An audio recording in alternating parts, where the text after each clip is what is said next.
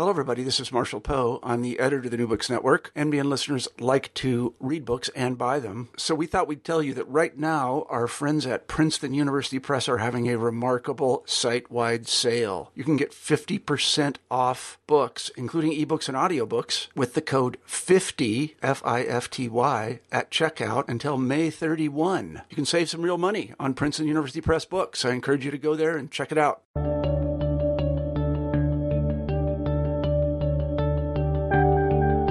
Hi, everyone, and welcome back to New Books in History. I'm Christina Fryer, and today we're talking with Richard Keller, who's just written a great book, Fatal Isolation, The Devastating Paris Heatwave of 2003. Rick Keller, welcome to the show. Thanks so much. So, Rick, I was wondering if you could tell us how you became interested in the history of medicine, and in particular, interested in the history of medicine of France. Sure. Thanks so much for the question, and thanks so much for the interview. I began as a PhD student at Rutgers as a French historian, and I was working on a project that sort of explored the intersections of the history of psychiatry and psychoanalysis with French cultural history. And so it's a project that could have gone in any of a number of different directions. As it turns out, the research wound up really driving the project. And it wound up being a project on the history of psychiatry in France's colonies and the ways in which, basically the ways in which psychiatric knowledge both supported a colonial mission, but at the same time, the ways in which practice of psychiatry in colonial space really transformed the profession in profound ways. So it was a matter really of, kind of being trained in French cultural and social history, and it just sort of happening upon a project that was basically driven by the sources that were available. Right. And the next thing you know, I wound up in a position in history of medicine at Wisconsin. So the rest is history, so to speak. Well, great. So can you tell us a little bit more about your first book, and especially how you sort of transitioned from that book to this current project on the heat wave? Sure. So Colonial Madness was essentially a project about, as I said, the relationship between, I should say, a mutually productive relationship between psychiatry and France's larger imperial projects, mostly in the early 20th century. And basically, I was interested in this kind of fundamental problem in the history of science, which has been sort of ever more pronounced in colonial studies, which is the relationship between a sort of metropolitan core and a colonial periphery, and the production of knowledge. And the story essentially has gone really forever in the history of science anyway, that, kind of real science is produced in metropolitan centers, whereas, people just kind of gather data out in the field in colonial settings. And anything that's done in the colonies had to sort of pass through a kind of metropolitan obligatory point of passage, essentially, to quote someone like Bruno Latour, in order to be considered legitimate scientific knowledge. And actually what I found was that in the case of psychiatry, at least, and in the case of French psychiatry in Algeria, Tunisia, and Morocco, that really this was not the story at all. That for a whole range of reasons having to do with the occupation of France, having to do with the sort of ossification of psychiatry in metropolitan France, that really the kind of cutting-edge practices were happening in the colonies rather than in a place like Paris or Lyon. So that was essentially what drove that project. Now, how I got from there to here, there's actually a more direct relationship than you might think. I finally, so I defended my dissertation in 2001 and was working then on turning it into a book manuscript. And I finally got authorization to look at some files in the French colonial archives in Aix-en-Provence in the summer of 2003. So I spent that summer actually in France, in not the big heat wave. I left on, I think it was July 27th or 28th. I'd have to go back and double check my itinerary to be sure. But certainly before the August one hit. But there were two earlier heat waves that summer. So there was one in June and one in July, both of which were pretty serious. They didn't bring anywhere near the level of mortality that the one in August did. But they did make it awfully miserable to be there. And so it was something that sort of resonated with me when I came home and then started hearing about all this mortality. It was something that was kind of unsurprising. And the one thing I couldn't believe is that yet another heat wave had struck. I thought they had sort of, paid their due for the summer. But then, lo and behold, this absolutely staggering disaster arrives in August. How I actually came to work on the project, I mean, that's how it sort of stood out to me and kind of resonated with me. But how I actually came to work on the project had to do with sitting next to the then dean of the School of Medicine and Public Health at Wisconsin at a job talk. And he passed me a note, and it just said, you should do a project. You should write something about this heat wave in France. Now, part of the reason for that is that the dean, Phil Farrell, is very much a Francophile. He spends lots and lots of time in France, so that clearly sort of stood out to him. But when he himself was a medical resident in St. Louis, the first patient he had who died on his watch, which I imagine has to be traumatic for any physician, was actually a heat stroke victim during a heat wave in St. Louis. And so I think those two things kind of really made this event stand out for him. And he passed me a note, and, I thought, okay, maybe I'll write a paper on it or something. And then I read Eric Kleinenberg's book on the Chicago heat wave of 1995, which I think is a really dazzling, really fantastic book. And thought, wow, there's really something there. And so from that point on, from about the winter of 2004 on, I'd been working on this project, sort of chipping away at it over time. Great. Thank you so much. Sure. So can you tell us a little bit about the 2003 heat wave?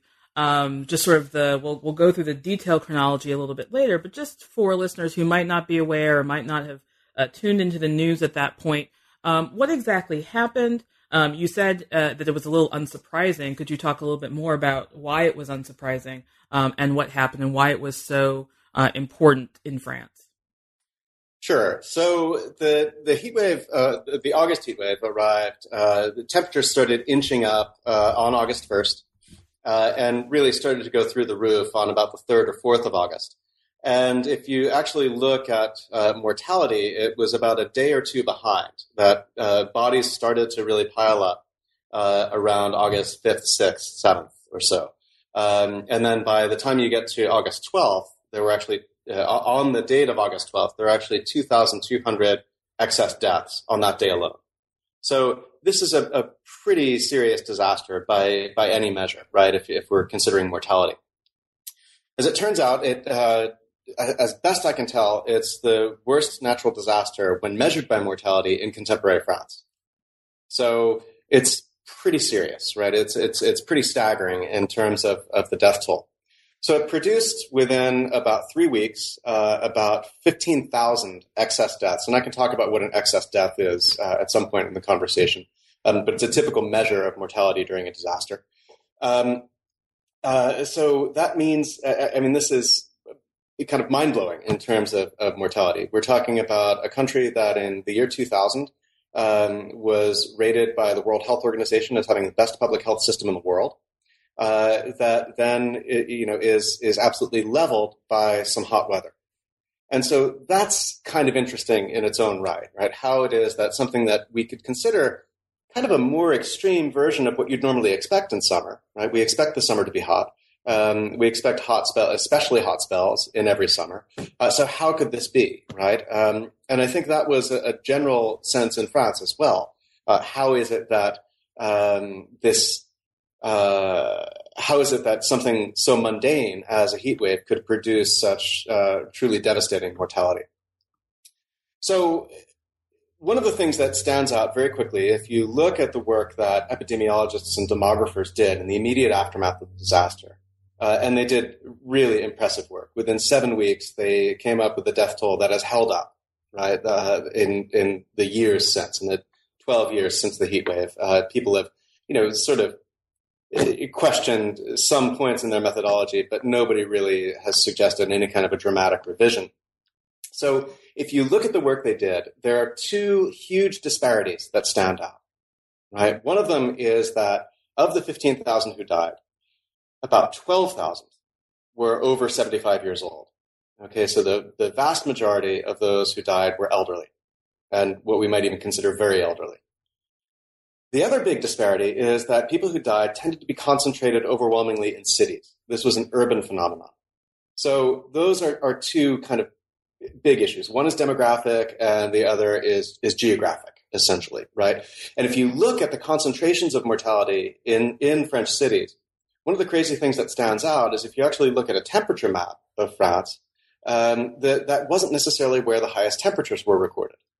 Okay, so the mortality doesn't overlap directly with the death toll.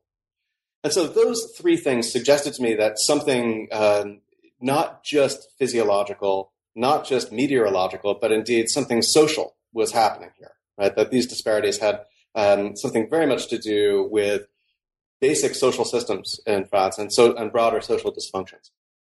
And so that was the angle that I pursued going into this. Now, I have to say that's not terribly unique, right? Everybody who's done sociological or anthropological work on disaster or historical work, if you look at someone like Ted Steinberg at Case, who's doing just marvelous stuff, virtually all of these investigations point out the social, right? A meteorological event is a meteorological event until it strikes a human community. Right, so a hurricane out to sea is not a disaster. A hurricane becomes a disaster when it hits New Orleans, right, or when it hits a human community anywhere in the world. That's when we begin to talk about a natural disaster. And so it's kind of curious that we use the term natural disaster to describe something that's fundamentally social, right? And so that was kind of the angle that I pursued in doing the research on the project. And for listeners, I want to echo your recommendation of Steinberg, who I myself have used. I've used it in teaching and I've used it in my own work, and he really is fabulous at laying out the sort of contradiction behind the term of natural disaster when actually it's a social problem. So you say that you're focusing mainly on this social issue, and I think this is a good way to get us into the introduction Sure. of your book, where you really lay out your project, sort of the unique aspects of your project, and I think also really lay out some of the innovative approaches. You've talked about sort of disaster studies and the way that that's influenced your work. Can you talk a little bit more about what kind of disaster a heat wave is? It's a very different kind of disaster from, say, an earthquake or a hurricane. Can you talk a little bit more about that? Sure. Disaster, I do. I'm going to back away from what I just said, right? Okay. I just talked about the social dimensions of disaster being critical. There are some critical elements of sort of agency within a natural disaster that are defined by nature, right? So the same population that's vulnerable to heat waves may not be vulnerable to floods. So there are different kinds of vulnerabilities that are exploited by different kinds of disasters. Okay. So that's one critical thing to point out. So what is it about heat waves? So if we look at, in the United States is where we have the best data.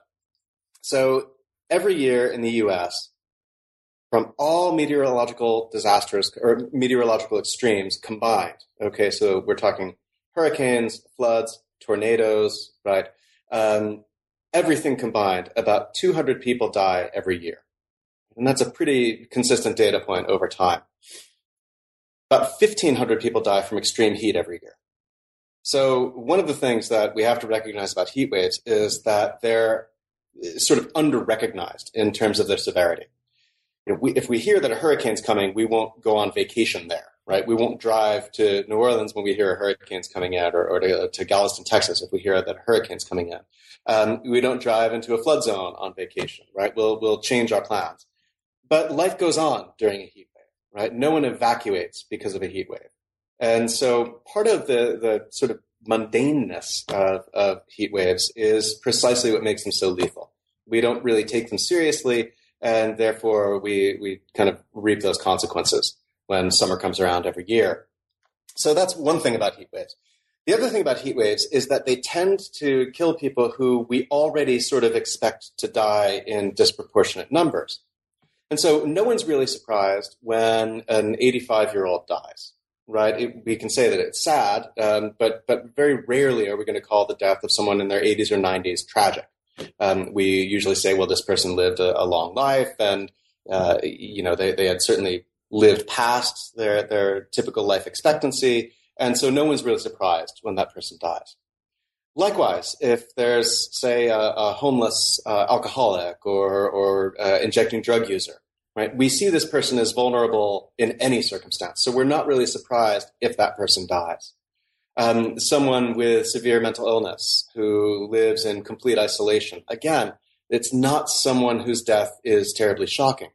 And these are the kinds of people who die in really disproportionate numbers in heat waves, right? For a whole range of reasons, some physiological, but some also, I would argue, social in nature, right? So the physiological explanation is that as we get older, our bodies don't thermoregulate as well. That is, our bodies don't dissipate heat as well as they do when we're in the prime of life. Likewise, there are certain medications that you can take for Parkinson's disease or schizophrenia or other psychotic disorders that produce the same reaction, essentially, right? That sort of inhibit thermoregulation. The other issue is, again, with these same classes of medications and with aging, we don't get messages of dehydration as quickly. So our brain doesn't recognize that we're thirsty, even though our bodies are becoming dehydrated. So all of that adds up to, pretty high vulnerability for people who are aging or for people who are taking these certain classes of drugs. So that's one really important factor. But again, one of the reasons that we have to recognize that this is a social phenomenon rather than strictly a physiological one is we can look at other populations that are extremely vulnerable too. And so this is one of the things that I looked at immediately is what happened to newborn babies, right? Newborn babies are just as terrible at thermoregulating. They're just as bad at getting themselves something to drink, right? They're not very good at that at all. They can cry to be fed, but they're not very self-sufficient, right? And, in terms of like surface area of their bodies and so on, they're lousy at thermoregulating. So if 12,000 elderly died during the heat wave, I was amazed to find out that only about 6 or 7 newborns died. Wow. Right? Not 6 or 7,000, 6 or 7, period. And that could be just a statistical anomaly. And what I would argue is that newborns are by definition embedded in a social network. Right? They are either with parents who take care of their needs, or even if they're in an orphanage, someone is taking care of them. Right? Newborns who aren't in a social network die very quickly, and so that indicated to me again that something beyond physiology is creating these kinds of vulnerabilities. Great, thank you so much. So, with you say 12,000. Of the people who died were over 75. Is that right? Correct. Okay. And within that group, you focus quite a bit on the people that I guess you call, or the French called, the forgotten. Yes. Can you tell us a little bit more about that group of people and Sure. why they were so important to your story? Yeah. Well, one of the things that I found really fascinating was doing a kind of media survey of how the press treated the disaster, right? And how essentially newspapers and print journalism treated the disaster, but also how television journalism treated the disaster. One of the great resources that French historians have at their disposal that, that there may be a parallel somewhere else, but INATEC, which is the Institut National de l'Audiovisuel, it's basically this media collection that's in the Bibliothèque Nationale. And what's amazing about it is basically everything that has ever been on French TV or radio is there at your disposal. It's incredibly well cataloged, so it's very easy to do a media survey of any historical experience. So it's a great resource for media studies people, of course, but an underused one, I think, for historians. In doing this media survey, there was one story that came up again and again in late August and early September.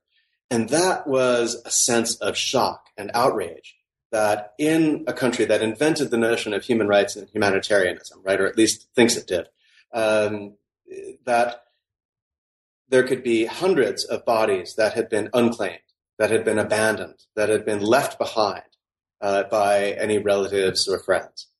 And so if you dig into the story a little bit more carefully, basically, what I was able to figure out is that there were about 100 bodies that were unclaimed and were left to be buried at public expense by Paris officials. There were, a few dozen elsewhere throughout the country, but the biggest concentration of them was really in Paris. And, I began kind of reading these stories which provided some kind of insight into the French response to the disaster. That is a sort of broader social or cultural response to the disaster, which was one that said, how is this possible in what we call a civilization to, abandon our vulnerable relatives and friends? And politicians, in particular on the French right, but really across the political spectrum, consider this to be a complete failure of social solidarity. That is, part of this had to do with when the event took place. It happened in early August, which is the traditional summer vacation period in France. If you've ever been to Paris in August, you'll notice that half the city is closed, right? Because so many people are out of town. And this really fit in perfectly with a kind of narrative that the French right has been making a lot of hay with for the past couple of decades, really, which is that a sort of culture of entitlement in France is something that has engendered a sort of collapse in the family and a collapse in society. So the way the narrative went is that, as sort of middle-class families went on their vacations, they abandoned their elderly relatives to die, unloved, neglected in this heat wave, when really just a phone call or a visit could have saved their lives. And maybe that's true in a handful of cases, right? But the way the press played up this story was that, and they didn't even care to go pick up the bodies, right? They wouldn't even let that interrupt their vacation. So it was a narrative of the sort of inherent selfishness of the French middle class and their sense of entitlement to a vacation that engendered this huge social collapse. And it's really not true, right? It's really not how the death toll played out. It's really not how the disaster played out. People who died during the heat wave were by and large people who had very few social contacts, right? That even includes the thousands and thousands of others whose bodies were claimed by distant relatives in many cases in the end. There were very few cases of people simply abandoning elderly relatives and letting them be buried by the state. Right? That's just not really the way it played out. I found this case to be really fascinating, the case of the way in which the nation responded to these so-called forgotten victims of the heat wave, to be indicative of the way in which a broader cultural and political debate played out in France after the disaster. Okay, France wasn't the only country affected. This was a heat wave that swept through Western and Central Europe, and it wreaked horrible death tolls everywhere it went, right? So France wasn't the only country to be affected, but it was the only country that had this enormous and really sort of virulent social debate about the role of the state, the relationship between the individual and the state. How could this have happened here in particular? It's the only place where that kind of discourse characterized the response to the disaster. And in many ways, this handful of forgotten victims seems to be, I think, the really best place to explore why that particular debate emerged in France. Well, with that, why don't we move into the chapter structure itself? And the first chapter, you really give us a pretty detailed chronology of the heat wave itself, how it sort of rolled over or rolled through France. And then particularly interesting, I found, was the state response from a variety of state departments. So can you walk us through the chronology of the disaster, focusing especially on the state response, adequate, though it may not have been? Yeah, sure. So, and I'm certainly not the first person to point that out either. So essentially, as I had said earlier, the temperatures start inching up in the first week of August, start getting pretty severe at the end of that first week. And there were warnings kind of floating through the health ministry at the time, right? So the health ministry had kind of gotten on the case. They recognized that this was potentially a problem, but there was a sort of rotating series of people through the front desk or through the sort of head of that office, partially because of the vacation schedule, right? So you'd have someone sort of turn over the reins to the second in command for a few days and say, okay, I'm going out of town. Keep an eye on this heat wave. This could be kind of serious. Then that person would leave and turn over the reins to the next person in the chain of command. And so there was, to some extent, sort of a communication failure in the state response, right? That it kept sort of getting passed off from one person to another. And so it wasn't really taken terribly seriously, even though people were discussing it. I mean, one of the great things about being a contemporary historian or studying a contemporary disaster is the sources that one has access to. And so one of the things I was able to find through the National Assembly's website was actually all the discovery documents, which included from the National Assembly's investigation of the disaster, which included every email that went through the health ministry during the disaster. So, it's amazing. I have 500 pages of printed out emails that were, sort of detailed the ministry's response the whole way through. So it was really kind of an unparalleled set of documents to work with. So that said, by the time the story really broke, it was August 9th and 10th, that weekend. It was a Saturday and Sunday. Le Parisien, one of the kind of main national newspapers, published a story on August 9th saying, hey, this is getting kind of serious, right? And they had an interview with someone who worked for the National Health Surveillance Agency, sort of the French equivalent to like what we have, the CDC in Atlanta, right? They're kind of charged with epidemiological surveillance.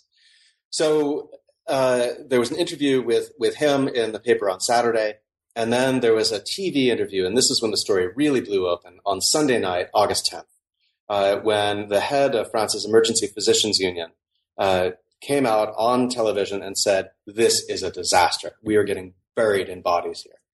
And even he dramatically underestimated the numbers of bodies. He said, here in the Paris region, we've got about 50 dead over the course of this weekend alone. And that, as it turns out, was a dramatic underestimate, right? A dramatic underestimate. By Monday morning, over 9,000 people had already died. Wow.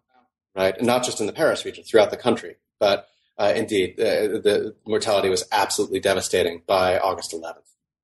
So the health ministry didn't really take it seriously, even at the time. Even after the physicians union had blew open the story, the health ministry, again, really didn't take it terribly seriously. So fully 24 hours after that story broke, the health minister was interviewed while he was on vacation at his villa in southern France. And this was like a huge political miscalculation. He gave the interview while wearing actually a polo shirt, not unlike what I'm wearing myself right now, in order to try to convey an air of calm. He didn't want people to panic. So he didn't want to show up at a hospital in a suit. He didn't want to wear a lab coat. He's a physician himself. He didn't want to wear a lab coat for the interview. He wanted to wear a polo, and he appears on the grounds of his villa as if everything is okay, right? We've got it in hand. We're taking care of the situation. In terms of the numbers of dead, yeah, we're hearing 50 here, maybe 100 there. But he was really blasé about it, right? He just kind of blew it off. And that, I think, was a huge political miscalculation that basically cost him his job eventually. The state responded very slowly. The next day, he comes back to Paris, the prime minister initiated a plan that would open more hospital beds and called doctors and nurses back from their vacations to manage the emergency. At about the same time, the temperature broke. And so, the temperature declined pretty seriously. Bodies kept piling up because people died from sort of after effects of the heat wave for the next few days. And indeed, one of the critical issues was that so many people died alone in their apartments that it took time to discover all of the bodies. Right? But just to give you a sense of the magnitude of the disaster, France has a public funeral system. Okay, it's a public agency that essentially handles the transportation of bodies. So if somebody dies at home, when the body gets transported to the morgue, that's usually a public agency that does that, not a private company, not a private funeral home. So I interviewed the director of Paris's public funeral services, and he indicated that on any given day in August, they transport about 30 bodies through the city. Okay, now on August 12th, 13th, and 14th, they transported nearly 800 bodies. So, a factor of 8 times what they really should have experienced in terms of a labor burden. So that should give you some indication of how serious it was, even just in Paris itself. And so the state response was, it was late, and it was inadequate, and it was one that kind of showed a really powerful disconnect when you've got a health minister being interviewed, trying to treat it casually. At the same time, that's juxtaposed on the news with footage of people running around like crazy in emergency rooms, with people sort of stacked up in the hallways in emergency rooms because they simply don't have enough space for all of the patients and certainly for all the bodies. Right. And it's one of those situations where, you feel as though anybody going into public service should almost have a crash course in how to deal with disasters on television. Right. You would think that the polo shirt and the villa approach would not be best recommended. Absolutely. And it's also interesting the way that actually it seems like the funeral workers and this public funeral agency were the real people sort of raising the flag and raising the alarm in a really serious way, as opposed to any sort of more official channels. Absolutely, right. And their funeral services are not really charged with any kind of sentinel public health function, right? They're not. That's not really part of their job, and yet they're the ones who really sounded the alarm. And they came up with a really accurate estimate of what the death toll was far before the state came up with it, right? And that had to do with simply extrapolating. Well, if this is happening in these urban centers and this is happening in some of these rural funeral homes, we can sort of extrapolate and make a guess as to what's happening nationally. And indeed, they were pretty close, right? They were pretty darn close to the actual death toll. That's so fascinating. Yeah. So in chapter 2, you move into talking about the forgotten more directly. Sure. And you have this idea of sort of anecdotal life, which is both a method, but also kind of a way, I think, of honoring the forgotten, as well as highlighting their marginality and really challenging this narrative that these were people who were abandoned by existing families.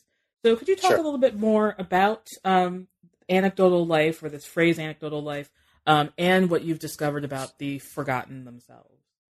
Sure. So the way I took on the project, right? So I began with this idea that, these 100 or so, so-called abandoned bodies might suggest might offer a kind of unique window, methodological window into the disaster.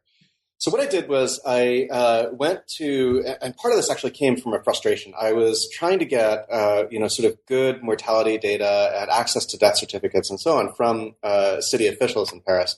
And I was really frustrated at every turn in trying to get access to those data.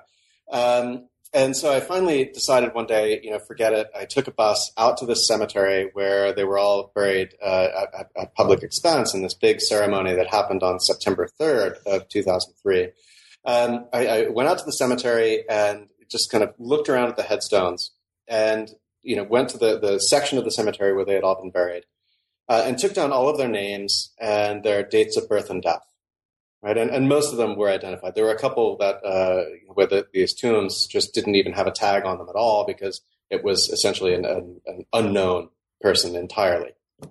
But most of them were identified and had either birth or death dates or both. And so then I tried to figure out, well, how am I going to figure out who these people were and where they lived and what not only their deaths were like, but what their lives were like. So I went to the Bibliothèque Nationale and looked in old telephone books to see if I could find their addresses. And that actually worked better than you might think for most of them. I also at the same time realized that if you've got somebody's name and date of death, then you can request what's called a death notice from the city. Okay, so a death notice isn't a death certificate. It doesn't have any medical or cause of death information. It's not filled out by a medical examiner. It's something that's filled out by a city clerk, essentially. But it's sort of like a birth certificate is, right? It has, information about when the person died, where they died, whether they were married or not, who their parents were. So it's got demographic information. And they're incredibly useful, right? Even if they don't tell you the exact circumstances of a death, if they don't have that information, they can still kind of point you in the right direction. And so the catch is that you have to know which neighborhood they lived in the city. And so I had to write lots and lots of these requests. But eventually, I think there were 95 of these cases, and I think I got 93 death notices in the end. It took a couple of years to get all of them. But by the time I got them all, it was a near total return, right? So that was great. So between the phone books and these death notices, I was able to figure out where people had either died or where they had lived when they died. Okay, so if they died in a hospital, it would still have their last known address. So I got on my bike or, in the metro or just walked to these addresses and knocked on doors and asked questions.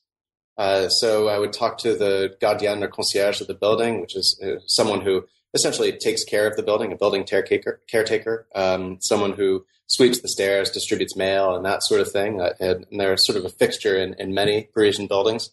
And they're great sources of information. They see the comings and goings. They know everyone who lives in the building, and so they can be a really great set of informants. So I would try to talk with them where they existed. Otherwise, I would knock on other doors and ask neighbors or ask shopkeepers in the area if they knew anything about this person. And again, kind of remarkably, I got lots of good responses. Sometimes people would slam the door in my face and say, I don't want to talk to you. Who is this American who's asking questions about this dead person? But in many cases, I would have people bring me into their apartments, sit me down, and give a full interview. Sometimes that interview would be 10 or 20 minutes. Sometimes it would actually last a couple of hours. But I was able to collect social histories for many of these so-called forgotten victims, which indicated to me, for one thing, that they weren't all that forgotten. So people knew who they were and knew something about their life circumstances, even if we couldn't expect them to take responsibility for that person at the time of their death. But it indicated that these people were at least somewhat embedded in a broader social community. What I got every time was a series of anecdotes about that person, right? So if I would ask about someone who died, I know Pedro supposedly died when he was living in this building. What can you tell me about him? I would get a response that would almost invariably be a series of anecdotes that began from the person's death in isolation. Okay, so basically the beginning of the story was the end of this person's life. And every one of those little anecdotes would provide hints as to how the informant, the person I was interviewing, saw this person inevitably dying a death in isolation. And I thought that was a really interesting way to frame the story. It was never, oh yeah, he was a nice guy, he kept to himself, he had a daughter, and then, we were really surprised that he died. Right? It was never something like that. It was always, but let me tell you something about her that indicates her personality and how difficult she was and how she brought this isolation upon herself and how, she wanted to live an independent life, but she also refused all offers of help. Anytime anyone reached out to her, she would push them away, right? Or he would push them away. So almost invariably, the anecdotes that people told were anecdotes about the sort of self-imposed isolation that came from an admittedly difficult set of characters, right? I'm not trying to say that any of those who died or any of those whose stories I tell in the book, might have been particularly easy people to get along with. But that, I think, still makes them no less human, right? And so I thought these were stories that were really worth telling. So there's a lot of scholarship on the anecdote. People like Stephen Greenblatt and Catherine Gallagher, Joel Feynman, and even an ethnographer like Clifford Geertz talk about the anecdote as a kind of an interesting sort of source for doing ethnographic or literary critical work. And it's something that historians haven't, at least to the best of my knowledge, worked with so much, right? In many cases, something is dismissed as anecdotal or something is merely anecdotal, right? That is, it might be a good story, but it doesn't tell you about broader social patterns in the same way that really good kind of aggregate data might do.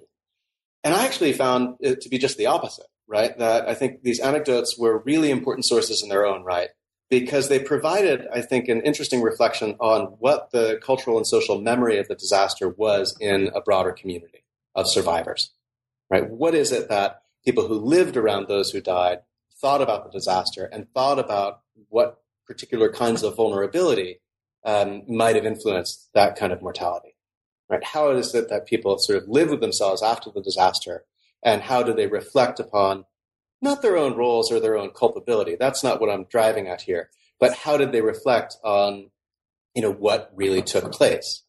And what they told were stories that were usually stories not just of miserable deaths, but usually of miserable lives as well. And one of the points that I make in this chapter and throughout the book is that there are no happy endings in this book at all, but there were precious few happy beginnings either. Right? Most of those who died during the disaster, or most of those in the set I study who died during the disaster, which is an admittedly biased set, right? I'm not trying to say that this can stand in for everyone. But they were born in poverty. They lived marginal lives really the whole way through. They suffered disproportionately from physical and mental disabilities. They suffered disproportionately from addictions. They suffered from the consequences of old age in isolation. A whole series of vulnerabilities that really stacked the odds against them when the heat arrived. Right.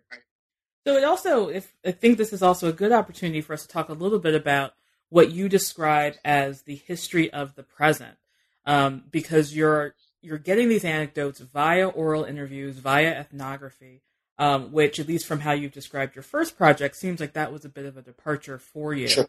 So can you talk about how you felt about doing this kind of ethnographic oral history kind of work for this project, and how that contributed to what you describe in the book as a history of the present? Sure.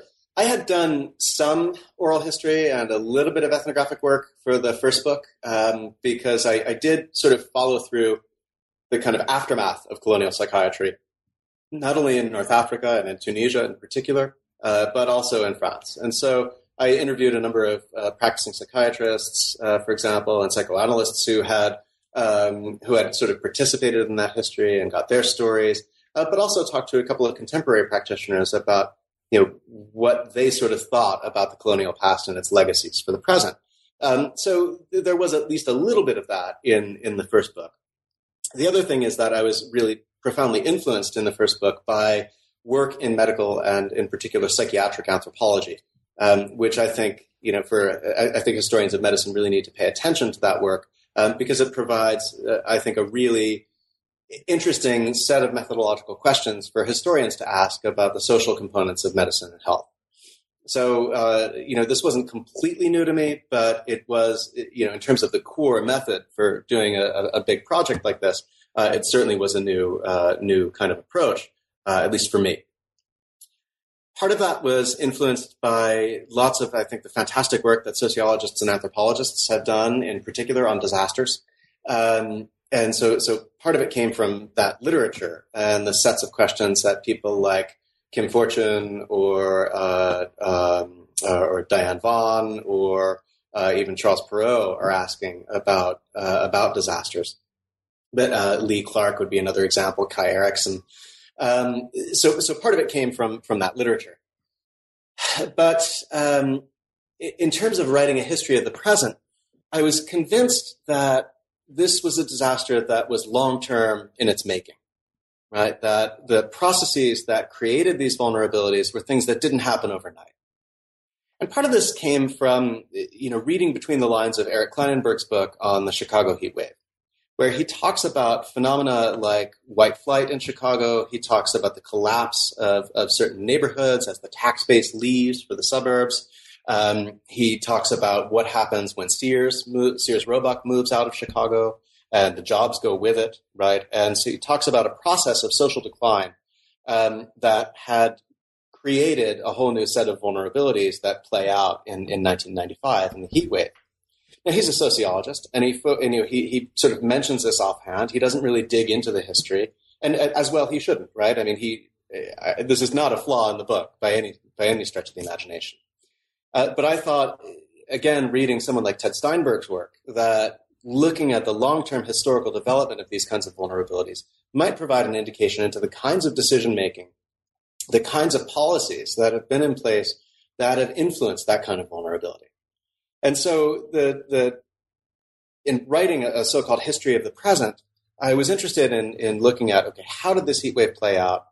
I wasn't just interested in contemporary history, but interested in long-term genealogies of vulnerability. Okay, and there were two, I think, critical ones that I explore in some detail in chapters 3 and 4 in the book. So the first is a sort of history of urban planning in Paris. How is it that we see the emergence of this geography of vulnerability that plays out on a couple of different levels, right? There is a kind of spatial geography of vulnerability. If you look on the horizontal plane, where certain neighborhoods were more affected than others. And demographers and epidemiologists and geographers have looked at that question, really carefully. what they've done is they've kind of plotted mortality through the whole city, and then they've looked at things like socioeconomic factors, household revenues, numbers of people living in different, so they've looked at census data and a whole series of other, kinds of figures to try to make some guesses about what influenced those kinds of patterns of vulnerability. And that's great. One of the things that I found when looking at this group of the so-called forgotten victims of the heat wave is they don't really line up in any one neighborhood or other. And so there's a map in the book that shows that they are just scattered completely throughout the city. But that also doesn't mean that there isn't a specific geography of isolation and vulnerability in this heat wave. One of the things that I figured out was that there's a vertical geography of vulnerability. So if you look at the horizontal plane, you don't see concentrations. But if you look at the vertical makeup of the city, there's a real concentration of those who died in isolation, whose bodies weren't claimed, who lived on the top floors of their buildings. Okay, now, we can explain that through physical explanations, right? We can say that, okay, the heat load increases as you go up in a building. And anybody who's been in their attic on a hot summer day knows what that feels like, right? But the other thing to point out is that there's a geography of poverty that follows that same pattern in Paris. Right? This is a city that was built before elevators. And the social geography of the city, in terms of its verticality, is one where the nicest apartments, the most expensive apartments, tend to be the ones on the first and second floors of the building. Right? Not on the ground floor, but up 1 and 2 and maybe 3 levels. It is not a penthouse culture where the nicest places are on the top of the building. Those indeed are tiny attic rooms. They're former servants' quarters. And this is a sort of architectural geography that emerged in the 19th century remaking of the city. A remaking of the city that itself unfolds on public health grounds, right? Designed to try to stem the tide of infectious diseases that were sweeping through a Paris that was experiencing rapid demographic change, where its population grew from the 1820s from about 800,000 people to about 2.5 million people by the 1870s, right? And so that remaking of the city to cope with that kind of population change, to cope with epidemic after epidemic of cholera, tuberculosis, smallpox, typhus, a whole series of other infectious diseases, led to this rebuilding of the city, but which created a whole series of vulnerabilities in its own right with this new kind of architectural geography. And these are the chambres de bonne. Is that correct? That's correct. Yeah, it's a French term for maids' quarters or servants' quarters. I just want to flag for listeners that this is one of the most fascinating sections that I found. The way that Haussmann is trying to create or eliminate certain vulnerabilities, but then ends up creating others, particularly in these vertical spaces.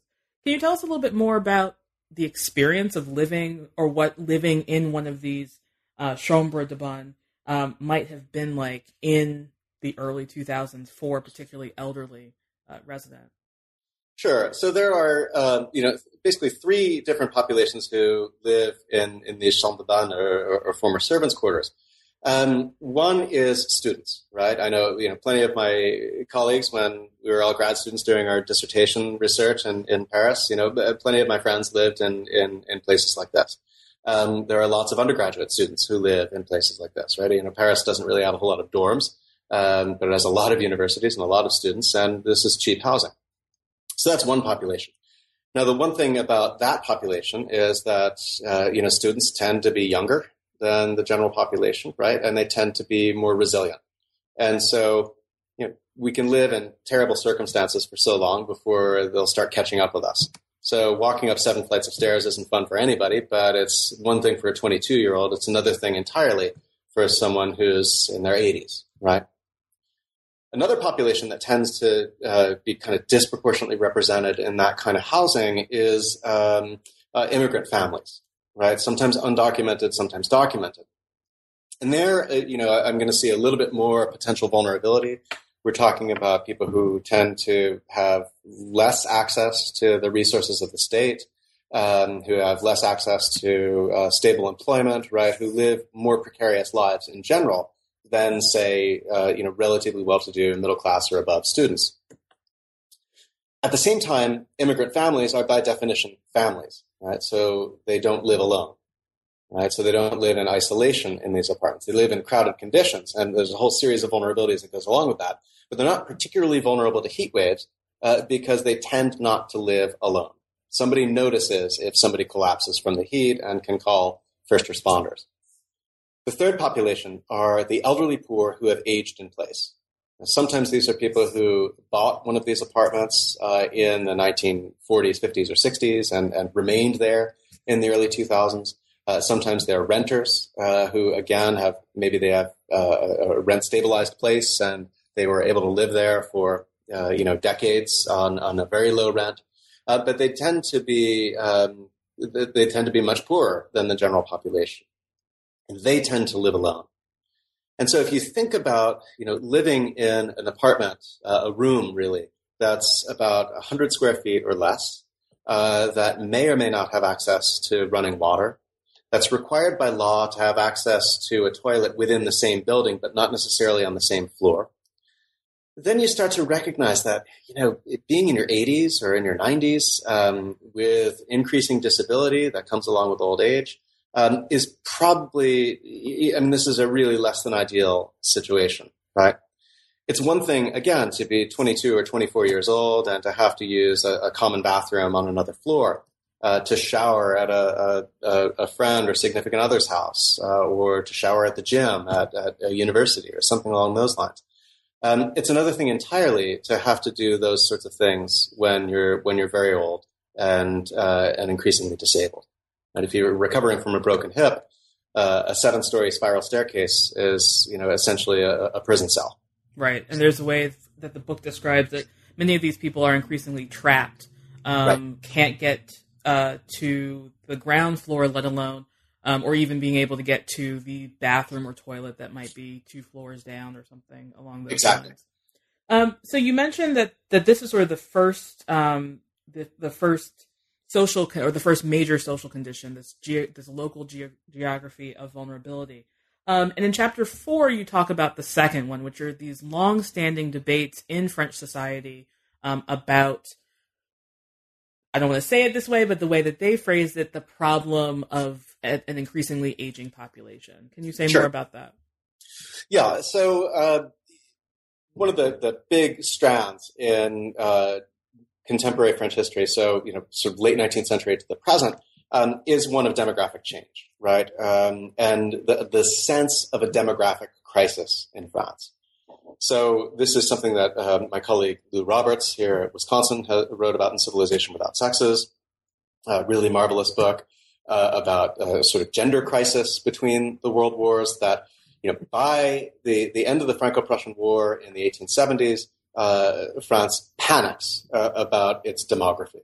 That is, that the population is aging, there aren't enough babies being born, and this creates a broader set of vulnerabilities on a national scale, right? A sort of broader national weakness, especially when faced with a perceived baby boom in Germany, right? As the German population is increasing, the French population is declining. Not only is it declining, it's getting older, it's getting weaker, according to this discourse, and it's getting more female. Right? As the population ages, women tend to outlive men, and so there's the population curves tend to show an increasing number of very elderly women in proportion to the rest of the population. And so this, it's the lack of babies being born, and this goes through cycle after cycle, right? There are some people who are always panicked about it, but there are sort of waves of this kind of population hysteria that sweep through France. So one is in the early 1870s, after this humiliating defeat in the Franco-Prussian War. Another comes after the First World War, and then another comes after the Second World War, right? Where there's a sense that, and there's one demographer, a French demographer, who wrote in the 40s that before being occupied by the Germans, France was taken over by elderly women, right? And that created this national weakness, this national decay that allowed the Germans just to walk in and occupy our country. A lot of this is politically motivated discourse. I mean, there is a reality to the demographic change that France experiences in the late 19th and early 20th centuries. But a lot of this is really pretty much hysteria, right, about a sort of broader sense of social decline that gets pinned on the elderly, right? And it's as if the elderly are being blamed simply for growing old. And so one of the things that one of the readers of the manuscript pointed out, Dana Simmons, historian of the welfare state in contemporary France, who just did a marvelous book called Vital Minimum. One of the things that she pointed out in her review of the manuscript was that, it's interesting because you have all of these categories of people who disrupt the idea of citizenship in France. So it might be women, as Joan Scott points out in a series of her works. But in particular, her recent-ish book on parité. It might be Muslims. It might be immigrants who seem to emphasize their religious difference over integration into the Republic. There's a number of different categories that sort of disrupt the category of the citizen. But one of the things that Dana pointed out in her review of the manuscript was that, it's interesting that this is one that we're all going to become. And if there's a sort of entropic way in which we can sort of decline out of citizenship, that's pretty disturbing. And yet much of French political discourse in the 20th century seems to indicate exactly that, right? That the elderly are a population at the limits of citizenship, that they're a population that has aged into marginalization and aged into political irrelevance. Now, I don't want to accuse France in particular of ageism, right? That's not the point of the book. I think we could find evidence of similar things happening in the United States, to be sure. I think we could probably find evidence of this happening in Germany and other places in Europe, right? I don't want to say that France is unique in its kind of broader marginalization of the elderly. But that said, all of the evidence points to a very real process that's happened there. Maybe happening in other places too, but it happened there. And it happened there in a particular way that seems to devalue the lives of the elderly, right? As if the life of someone who is in their 70s isn't worth what the life of someone else is worth, right? And we might feel that way all the time, right? We again, as I said earlier in the interview, right? We don't consider the death of an 85-year-old a tragedy necessarily. I'm sure there are circumstances in which we could, but we don't typically think of it in the same way as we think of the death of a child, say, as a real tragedy and something that we are racked with grief over. We think of this as a natural part of the life cycle. We are born, we go through adolescence, we go through adulthood, we then get old, and then we die, right? And it seems to be a natural part of the life process. But that said, I was really disturbed in reading a great deal about not just the heat wave and the deaths of the elderly during the heat wave, but also really a sort of sociological and kind of more generally kind of journalistic literature on aging in contemporary France that indicated that some really disturbing things about a kind of dehumanization of the elderly, that they have become, in the words of one journalist, gluttons of the healthcare system, that they're consuming social resources disproportionate to their contribution to society, that they've aged out of productivity, and therefore aren't entitled to the same sort of benefits or privileges of citizenship that they might have been at an earlier stage. A lot of this has to do with longstanding tensions within labor unions in particular. Are they going to fight for retirement, or are they going to fight for employment for the young? And the young have pretty much won, right? Anytime society is asked, is it going to invest in care for the elderly, or is it going to invest in youth? Usually the young win, right? Usually the young win in that set of arguments. Right. That's really depressing. But I all getting older. Yeah. But I also do suspect that you're right, that while this comes out particularly in France at this moment, it's not unique to France. It just happens to have been dredged up because of the heat wave. So in the final chapter, you actually move away from the focus on the elderly, and you talk about it's a particularly complex argument, but I think one that's important. The way that the sort of epidemiological profiling, the way that the disaster became seen as a problem of protecting or caring for the elderly, actually produced societal ignorance about the other members of the forgotten, in particular the mentally ill, the homeless, and drug addicts. Could you talk a little bit about the arguments in this chapter? Sure. So chapter 5 looks, chapter 4 looks at the elderly, the bulk of those who died during the disaster. Chapter 5 looks at this pretty significant minority who also died really disproportionately during the disaster. So, epidemiology is an aggregationist science, right? It's all about, how do we establish a risk profile? How do we put together numbers in order to allocate public health resources that are limited in the wisest way, right? And so anybody looking at the heat wave would say, okay, 15,000 people died. 12,000 of them were very elderly. That's 80% of those who died. So we're going to dedicate our resources to preventing deaths among the elderly the next time a heat wave comes around. And so virtually every policy response in France since 2003 has been geared toward enhancing resilience among the elderly. And again, it makes good sense, right? I'm not questioning that. In an era with a declining welfare state, there's only so much the state can do. And so it makes sense to focus those resources where they may do the most good. So I have no qualms about that.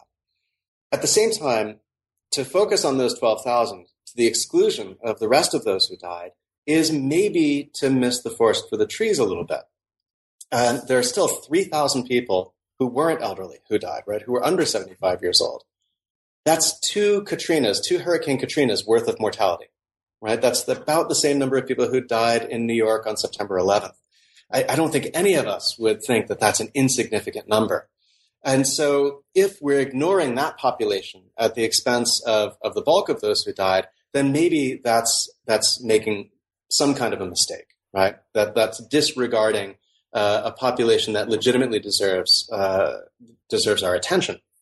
So one of the ways that I wanted to approach this population in this chapter is to think about the whole question of outliers, right? If an aggregationist discipline like epidemiology concentrates on the sort of the middle of the bell curve, right? And where you see the bulk of victims of a disaster, and that allows them to build a risk profile. And that risk profile winds up being essentially an elderly white French woman as the person who is most at risk during a disaster for a whole series of reasons we can get into if we have time. It misses those so-called outliers, people who don't fit into that profile. And what's important about that is that those outliers might actually have something very much in common with the inliers, right? With the people who constitute the bulk of the population at risk. So one of the ways I want to think about this is, okay, maybe elderly white French women were the most at risk, but why were they the most at risk?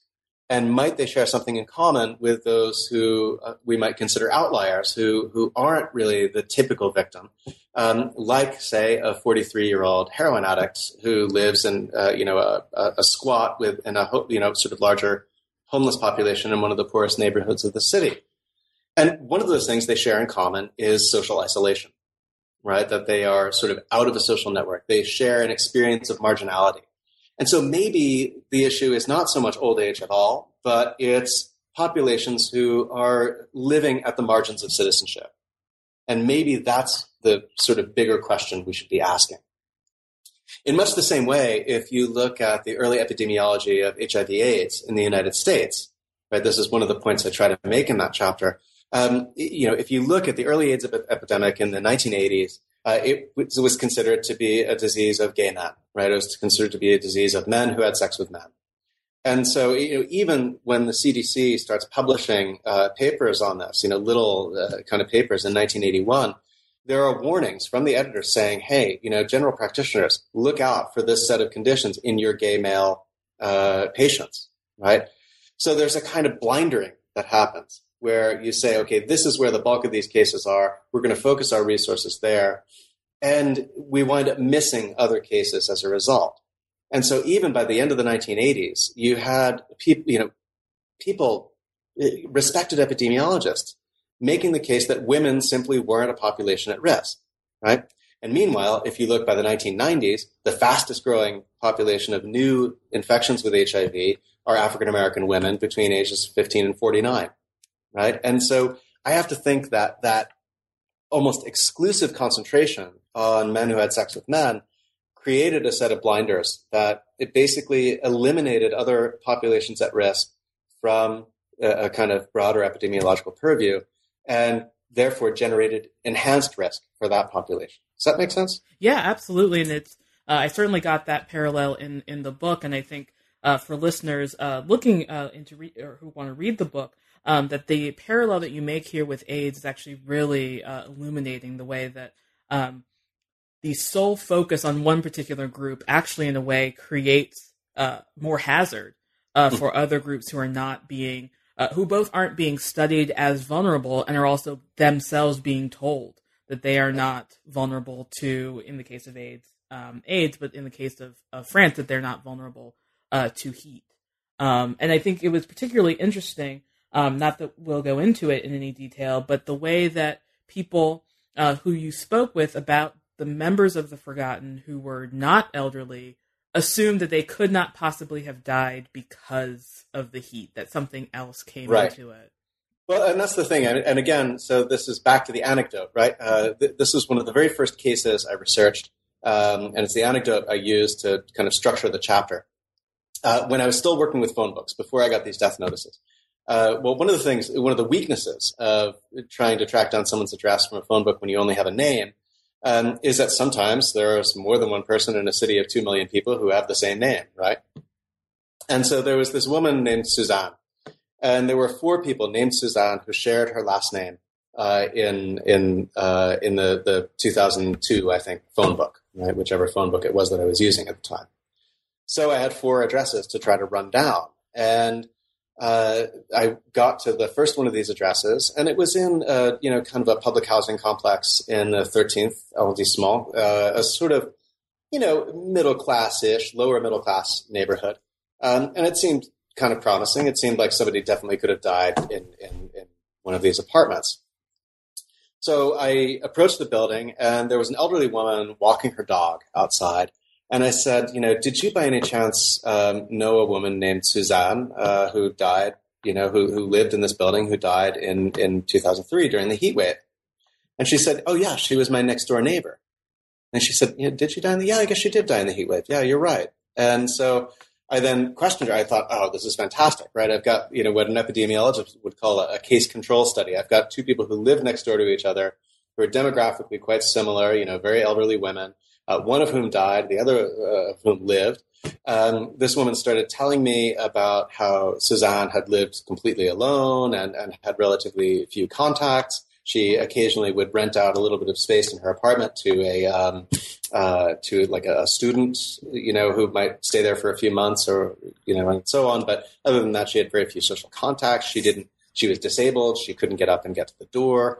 And meanwhile, this other woman is very much able-bodied. She was out walking her dog. So a dog is getting her out of the apartment a few times a day and keeping her embedded in a social network. And then another guy came up and he, sort of joined in the story, and this was all, perfect, right? It all made very good sense. And then I got the death notice and I found out that I had the wrong Suzanne Henry, that this woman had actually died in 2002, 10 months before the heat wave, right? And so it was a complete mistake. Now, I asked leading questions. I wasn't a very good ethnographer. I was kind of new at this game. And so I asked really leading questions. I said, I'm curious about this woman who died during the heat wave. So I gave them that information to work with. But they bought it. They went, they completely ran with that story, and it made perfect sense to them. But almost invariably, whenever I talked to people about other deaths that were outside that profile of being an elderly woman, if I talked to someone about somebody in their 40s, for example, the response I got was, the heat didn't kill them, right? This person made some bad life decisions. This person was an alcoholic. This person was a heroin addict. This person had all kinds of horrendous health problems. That's what really killed them. The heat didn't do them any good, but that's not what killed them, right? It was this other set of health problems that killed them. And so the very nature of what constitutes a cause of death in the social imagination, I thought, was really profoundly interesting. That is that when we create these kinds of risk profiles and we say that the very elderly and very elderly women in particular are the ones who die during heat waves, then we tend to look away from anyone else as being potentially vulnerable. And that's something that this set of anecdotes, I think, drove toward. Yeah, that's great. So, Rick, we're nearing the end of our time, and I again want to thank you for talking with us. And first of all, thank you actually for writing the book. Thanks so much for the interview. It really is truly fascinating. So, I just want to ask one final question. What are you working on now? Yeah, so I've got kind of two projects in the hopper at the moment. One is a global history of the environment for a series of short books, actually, that Oxford is doing. And another is something that's really kind of a nascent project. I'm really just figuring out what it might be like at all. And that's something where I want to look at sort of changes in consumer demand over the 19th and 20th centuries, and how that creates pathways for new emerging epidemics. So one example for that might be the way in which a global demand for rubber, with the rise of the automobile in the early 20th century, creates new relationships between people and nature in colonial settings in, say, equatorial Africa, which might have created possibilities for introducing a simian immunodeficiency virus into a human population, right, and the beginnings of HIV. Likewise, things like the suburbanization of the Northeast U.S. and the ways in which cutting down forests to build new suburban developments creates new contacts between people and deer, and therefore introduces Lyme disease into the human population. So, it may be a series of chapters exploring different phenomena along those lines about sort of the unintended consequences of economic change and environmental change that goes along with that. Oh, that sounds fascinating. We'll definitely be on the lookout for those projects. We'll see how it works out. Fair enough. So again, Rick, we just want to thank you for being on New Books in History today. I really enjoyed our conversation. Hope you did too. And thanks again. Bye. Thanks so much for asking such wonderful questions.